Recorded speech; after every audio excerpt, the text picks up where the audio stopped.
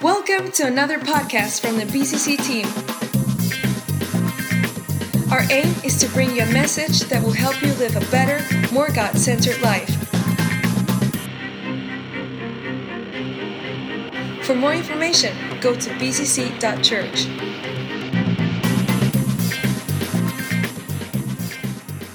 Kingdom influence, this is what we're talking about. And week 3, how can my kingdom influence grow? Interesting title. I heard a story about a zoo. And in this zoo, there was a gorilla called Gabe. And the gorilla was a great hit with all the people that visited the zoo, especially the little kids. But then suddenly, this biggest attraction in the zoo passed away. And the zookeepers were very upset about this because this was one of the major attractions in the zoo. So they kept it quiet. And they had a little discussion together, and they nominated one of the zookeepers to go and hire a gorilla outfit. So I know exactly what he feels, because several times in my life I've been nominated to hire a gorilla outfit as well, but that's another story. I've done a few gorillograms in my time. He nominated to hire a gorilla outfit, and so he dressed up. He had the whole lot with little paws, or if gorillas have paws, and the outfit, the suit, and the mask and everything. And he went in the cage. And after a while, he really got into it quite a lot. He was swinging around on the branches. He was grabbing bananas and things like that, and he was quite a big hit. But then one day, he really started to overdo it a little bit too much. His exuberance took over, and he swung just a little bit too far, and he swung right out of the gorilla enclosure into the enclosure next door that had the lion in. And he landed there, and he had this little whimper, "Help!" The lion saw him, and the lion sauntered over. If that's how lions saunter. The lion got right up to him, right in his face, and said, "Shh, be quiet, you'll get us both fired." As you might realise, that's not actually a true story. But I think it's important to get something straight before we begin, because we can all feel like we're imposters, dressed in a suit, in a cage or a church where we don't belong. And we might feel we're imposters and we don't actually feel we belong in the kingdom of God at all because of the things we've done or the things we think about ourselves. And you know that's true. We just don't belong. That's the whole point, because it's God's grace that allows us to come into his kingdom in the first place. It's his grace. We don't deserve to be here. But it's God's grace that allows us to be here. It's through Jesus' death and his resurrection and our faith, putting our faith and putting our allegiance into Jesus that allows us to enter God's kingdom.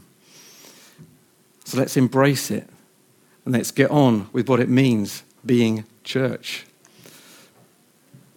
BCC's vision is to bring growing kingdom influence and transformation to every area of our lives, community, and beyond. Last week, Brian was speaking, and he gave a definition of what the kingdom was. And he said the definition of the kingdom was, the kingdom is where the king is. So if that's the definition of what the kingdom is, then how can we simply define what kingdom influence might be?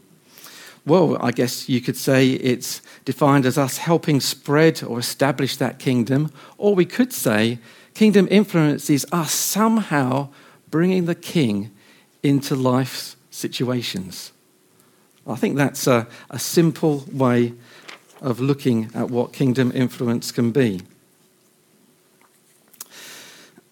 At the end of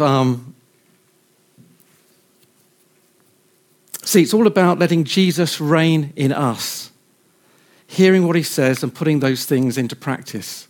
At the end of the Sermon on the Mount in Matthew 7:24, Jesus says about all the things he'd said earlier, if you hear these words of mine and put them into practice, then you're like the wise man who built his house upon the rock. When we're filled with his Spirit, we become God's hands and feet on earth. And there was a lady called Teresa of Avila, I'm not very good at pronouncing things like that, but she was a Spanish noblewoman in the 16th century who chose a monastic life and became a bit of a mystic. Now, I can't vouch for everything she said or did, but I like this quote. She said, "Christ has no body now but yours, no hands, no feet but yours. Yours are the eyes through which he looks compassion on the world. Yours are the feet with which he walks to do good. Yours are the hands through which he blesses all the world. Yours are the hands, yours are the feet, yours are the eyes. You are his body. Christ has no body now on earth but yours." It's a very profound thing from the 16th century mystic lady. Now, you know, the first time that the term Christian was used was in Antioch, and we can read about that in Acts 11:26, where it says, Barnabas and Saul met with the church and taught a significant number of people. Now it was Antioch that disciples were first called Christians. Who were they called Christians by? They were called Christians by the people in Antioch who had never seen anything like this before. Because in Antioch you had Jews meeting together with Gentile Greeks, all worshipping God in some sort of strange community. There was no word to describe what they were. They didn't fit anything that anybody had ever heard about before. So the people who saw them called them Christians, those of Christ, those who belonged to Christ, with Christ as their master. It was a bit of a derogatory term, I think, but the Christians embraced it because they were happy to be called servants of Christ. And as servants of Christ, what were they doing? They were doing Christ's work on earth. That's how people knew they were servants of Christ. They were like little Christs. That's who the Christians were. They got their reputation for being servants of Christ, doing the master's work on earth. They were, in effect, his hands, his feet, and his eyes. They defied all the world's categories. In Galatians, it says there's neither Jew nor Gentile nor slave or free. That's exactly what they were doing. They were a counter-cultural revolution. That's what Christianity is, a counter-cultural revolution of little Christs entering the world. Wow, did you realise what you joined? Did you realise it? You thought you'd just come to church, but you're joining a revolution. Amen. And Jesus describes what these little Christs are going to be like. Jesus describes what their influence is going to be like in the Sermon on the Mount. This is even before they're called Christians. This is when they're just the followers. And he describes what this influence is like in the terms of salt and light. And this is taken right from the beginning of the Sermon on the Mount, after Jesus has been doing all the blessed section. He then says, you guys, you are the salt of the earth, he says. But if the salt loses its saltiness, how can it be made more salty? Again, it is no longer good for anything except to be thrown out and trampled underfoot. Then he says, you are the light of the world, a town built on a hill. Cannot be hidden. Neither do people light a lamp and put it under a bowl. Instead, they put it on a stand and it gives light to everyone in the house. In the same way, let your light shine before others, that they may see your good works and glorify your Father in heaven. So to increase our influence, we need to stay salty and to keep shining. That's what we do. First of all, let's look about what being salty is all about. There are several properties of salt that we can associate with a Christian life. And I'm going to go over 6 of them with you now. Salt. First of all, salt is a preservative. Salt acts as a preservative and it can slow down decay, for example, in a piece of meat. And it does this because it's got an antibacterial property. Salt kills the bacteria by literally sucking the water out of the bacteria. That's what it does, by a process of osmosis. You can look that up later. That's the end of part of your science lesson for today. But if I've got a piece of meat over here and I've got a piece of salt over here, it's not going to make any difference. If I have a piece of meat over here and a piece of salt over here, it's not going to make any difference. What you've got to do with that salt to make a difference is you've got to sprinkle it on the meat. And not only sprinkle it on the meat to preserve it, this is what they had to do in the olden days before you had your fridge. You don't have to sprinkle it in, you had to rub the salt into the meat as well. You used to have to get your hands a bit dirty. I think that is what God is saying here. We are salt, we are a preservative, but we've got to rub our lives in to the people around us. It's no good us just sitting in church and saying, I'm salt. I'm going to act as a preservative to my family, to my church, to my neighborhood. We have to rub our very lives into those people around us. And it makes the difference. It makes the difference. Because as Christians, we can act as a preservative to the people around us. We can act by our morals, by our values and our integrity to change the very climate of the people around us. I've seen this in work. It's not that I've got a swear box that I've stuck in the middle of the office. I don't think that would go down very well. I'll probably make quite a lot of money, but that's another thing.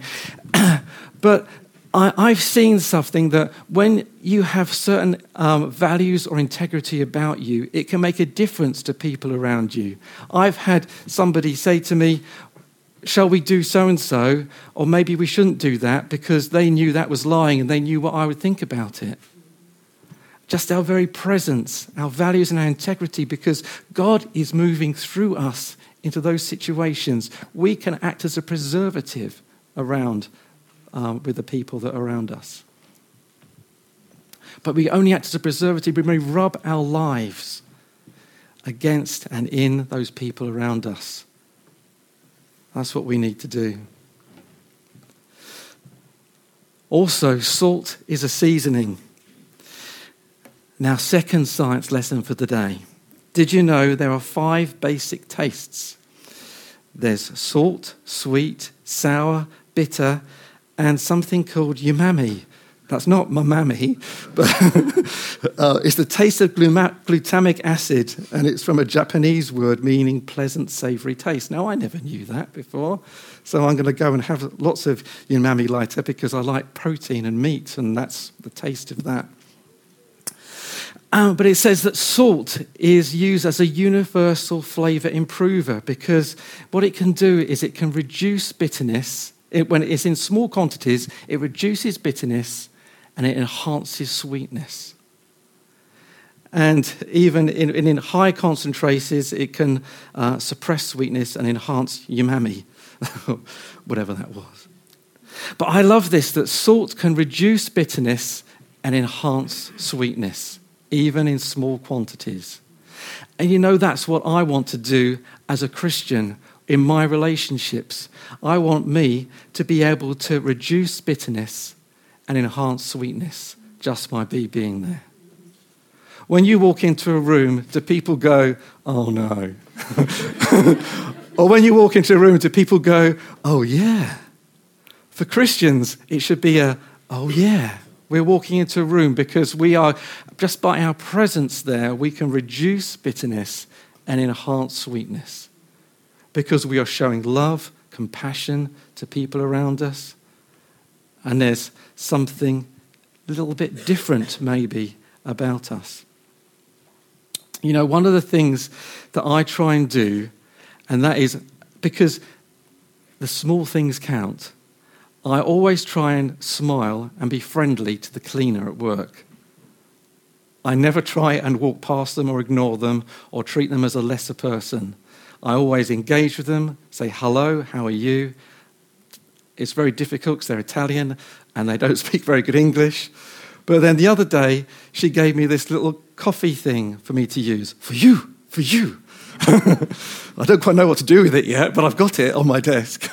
I think there's somewhere in the building, there's somewhere I can put this to get a really nice, tasty cup of Italian coffee, but I'll have to find it.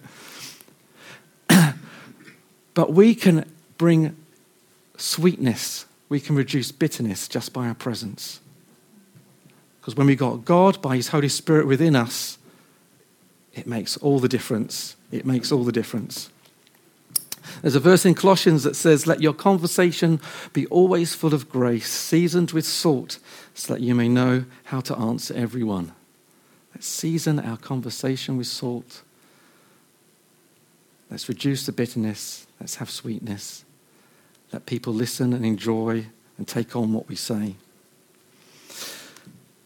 Salt also makes one thirsty. I know this after maybe having some very salty meals. I feel like I want to keep on drinking more and more and more. That's because there's a thirst. This is science lesson number 3. Thirst center in your brain, and it registers the extra salt flowing around in your blood, and it triggers this response saying, you've got to have a drink, got to have a drink. But you know, when we're acting like this as a preservative, when we're acting like seasoning, do you know what? We're making people thirsty because they're seeing something in us that they might not have themselves. And when they see the Spirit's presence in our lives and the difference it makes in our lives, it makes people thirsty. They want to know, why are you happy in this situation that I would be totally devastated in? How can you cope with that pressure that I couldn't cope with? Salt makes people thirsty. I love it that in the story of John the Baptist in the Bible, John the Baptist didn't have to put out flyers for people to come and hear him speak. He didn't have to put out notices or anything like that. Word got around and people left the towns and went into the wilderness to hear him speak. They were physically thirsty, probably in the wilderness, but they were spiritually thirsty, so they were drawn to what he had to say. In the same way, crowds gathered around Jesus. Jesus made people thirsty for the truth and the things that he said. So also, we are the salt of the earth because we are embodying Christ, and we should be making people thirsty too by our very lives.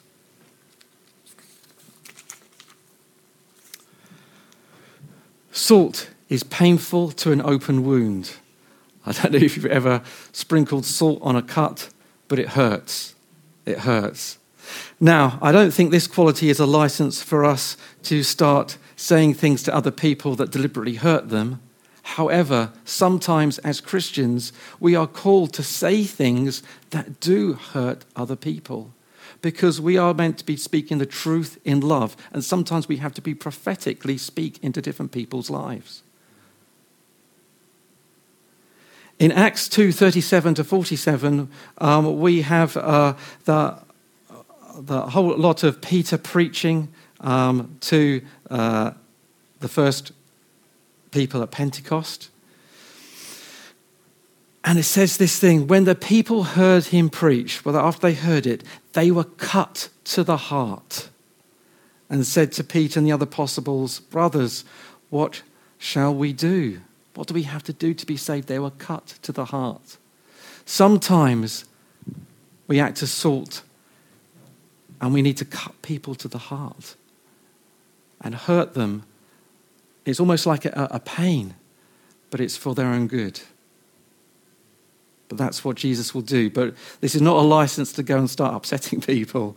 But sometimes this is true. We are salt. Some of the times the words we say They're hard to some people and they will hurt, but it's for their good.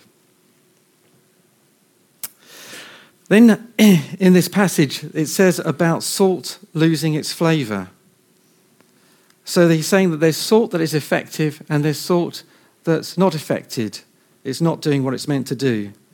There's salt that is useful and there's salt that is not so useful. And when it's not useful, it's thrown away.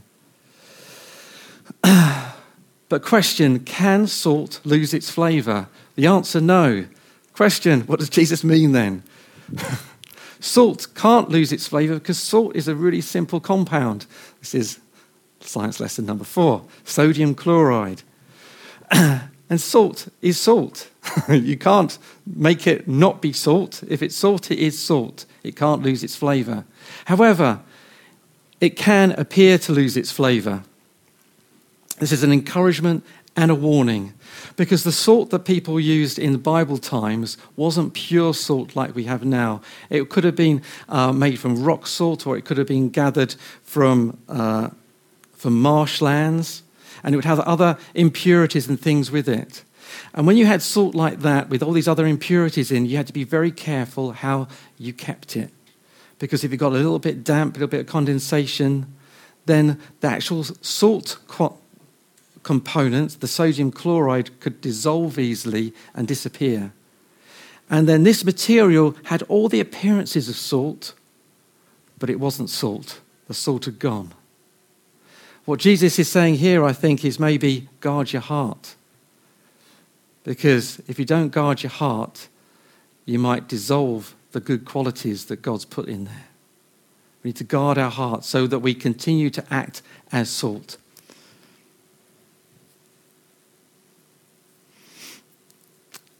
Interestingly, Clarence Jordan says that as Christians, we should be crowned or crucified, but not dumped. By this, I think he means we should be praised or persecuted, but shouldn't be considered with indifference. You know, as Christians, as salt, we should either be totally rejected by people because people makes them so angry about what we're doing, we're persecuted, rejected, or we should be praised for saying this person is acting like God here. What we shouldn't be is Christians who the world sees with total indifference, because we're not acting as seasoning, we're not acting as preservative, we're not acting as prophetic in society. Because then salt is just worthless, just thrown out. I think Jesus really is saying here that it's just preposterous to think about salt losing its saltiness, because that's not what it's meant to do. You're meant to be salty, Christian. Keep your saltiness. Because if you lose your saltiness, then there's no point in you being a witness.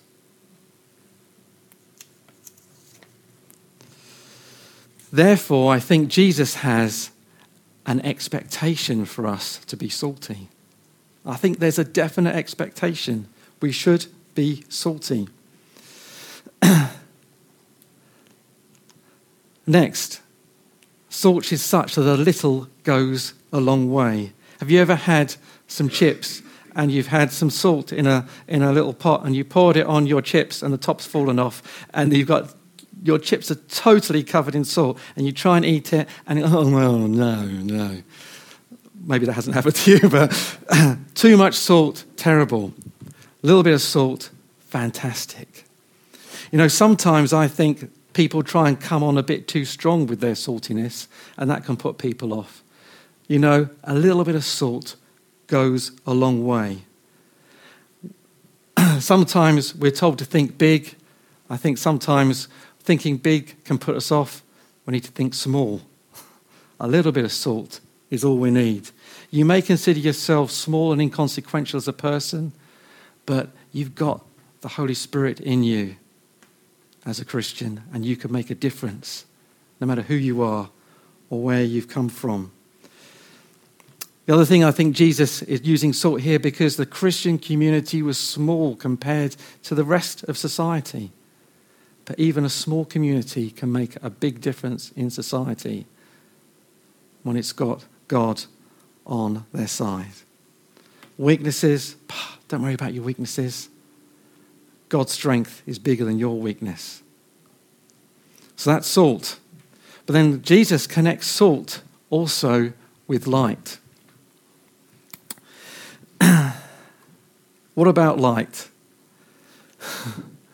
I think that here he's saying he's expecting us to shine. He talks about a city on a hill, a light under a bowl. I think he's saying, nobody puts a city on a hill and expects it not to be seen. Nobody gets a light and puts it under a cover. It's just not done. And God is saying, I am putting you, my light, in the world as a city on a hill.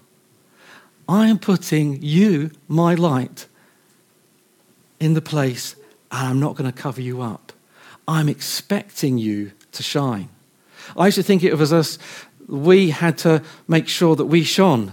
I don't think it's that. I think it's God expecting us to shine.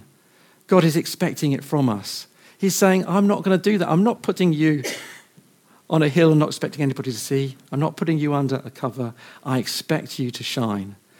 As Christians, we're meant to be shiny people. John Bloom, who writes for Desiring God, says, shiny people haven't necessarily been the smartest or most articulate or most talented or the most publicly influential platforms, but they've been the most servant-hearted and sacrificially loving people. That's a shiny person. That's a shiny person. He goes on to say, they are the ones who find God's steadfast love better than life. They've consistently loved others in word and deed. Their words and deeds have sometimes been tender, other times been tough, like the salt, prophetic salt, depending on the need. Their actions have demonstrated that they truly consider others more than themselves. They pursue the others' good more than the others' approval. It's not what shining people do, but why they do it and how they do it that makes them literally remarkable. People talk about them. They want to be like them. Some praise them, others slander them. But it's their doing, not talking, that sets them apart. And we found ourselves both drawn to them and unnerved by them. That's a shiny person. Let us shine before God and man. Because our shining then shines brighter when we do good works. And our shining light points to God.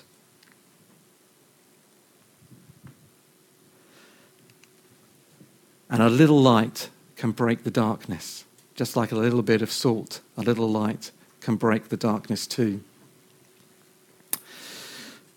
I think that kingdom influence then is always incarnational. Jesus didn't consider equality with God something to be grasped, but humbled himself and came to earth as a servant in human form. That was the incarnation. But that incarnation hasn't stopped. Jesus is still, there's the incarnation still now through Christians. Jesus' presence is on earth through Christians. And as we tap into society, we make a fantastic difference. I have a hero, and this is somebody you may or may not have heard of, and his name's Clarence Jordan. I mentioned him in the talk.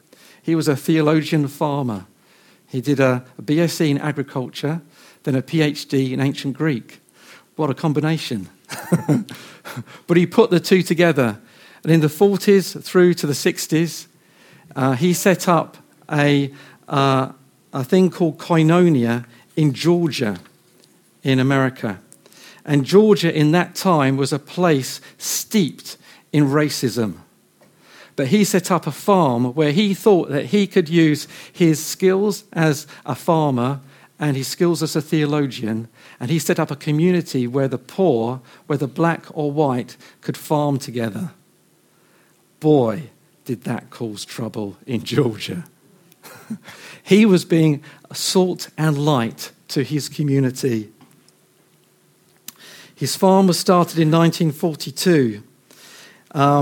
He had a great passion for what he did. It's worth reading a little bit about him. But he had, and this is described in an incarnational, fervent love for the poor. He believed that a spirit-filled fellowship rather than an empty tomb was proof of Christ's presence with us. And Clarence pointed to his farm in Koinonia as a continuation of the incarnation of Christ. He suffered a lot. Ku Klux Klan called on him. His fences were cut, his crops were stolen, garbage dumped in his property, truck's engine was ruined with sugar placed in the gas tank, 300 fruit trees were chopped to the ground. He had a roadside market where he sold his produce. It was bombed several times and eventually destroyed. Night riders sprayed machine gun bullets at the houses in his community. Fires were set on the property and crosses were burned on the lawns of his black friends. But he carried on what he was doing. When he couldn't sell, this is what I like about him, he had a really good sense of humour. When he couldn't sell his peanuts, which he farmed, by the roadside, he started a mail order business. And this was his marketing theme. Help us ship the nuts out of Georgia. Which is a little bit of a double meaning for the trouble that he was having with the racists and the nuts he was producing for his farm. Help us shift the nuts out of Georgia. But he led a fantastic life and witness for what it meant to influence for the kingdom. And in the year before he died, this other guy came to see him and was so moved by what he was doing. He was moved to start up the Habitat for Humanity, which was another program where they built houses for people. And that came out of what Clarence Jordan was doing. He influenced loads of people. He even wrote a version of the Bible in the vernacular of the locals, where Jesus comes out and says to the disciples, howdy. He was a great character, but he was salt and light in his community. I want to finish with a poem. This is something I was writing just before I went to bed last night to sum up what I'm talking about. It's called Jesus Looked Me in the Eye and Said. Jesus looked me in the eye and said, my spirit I give to you. Now become my instrument. There is so much work to do. You are now my hands and feet, complete the things I say, in order for my kingdom to grow larger day by day. You are salt. Don't forget the influence you possess on those you meet and share your time. You can truly bless. You are light, designed to shine stronger by the hour. This gives glory to the Father and demonstrates his power. Amen.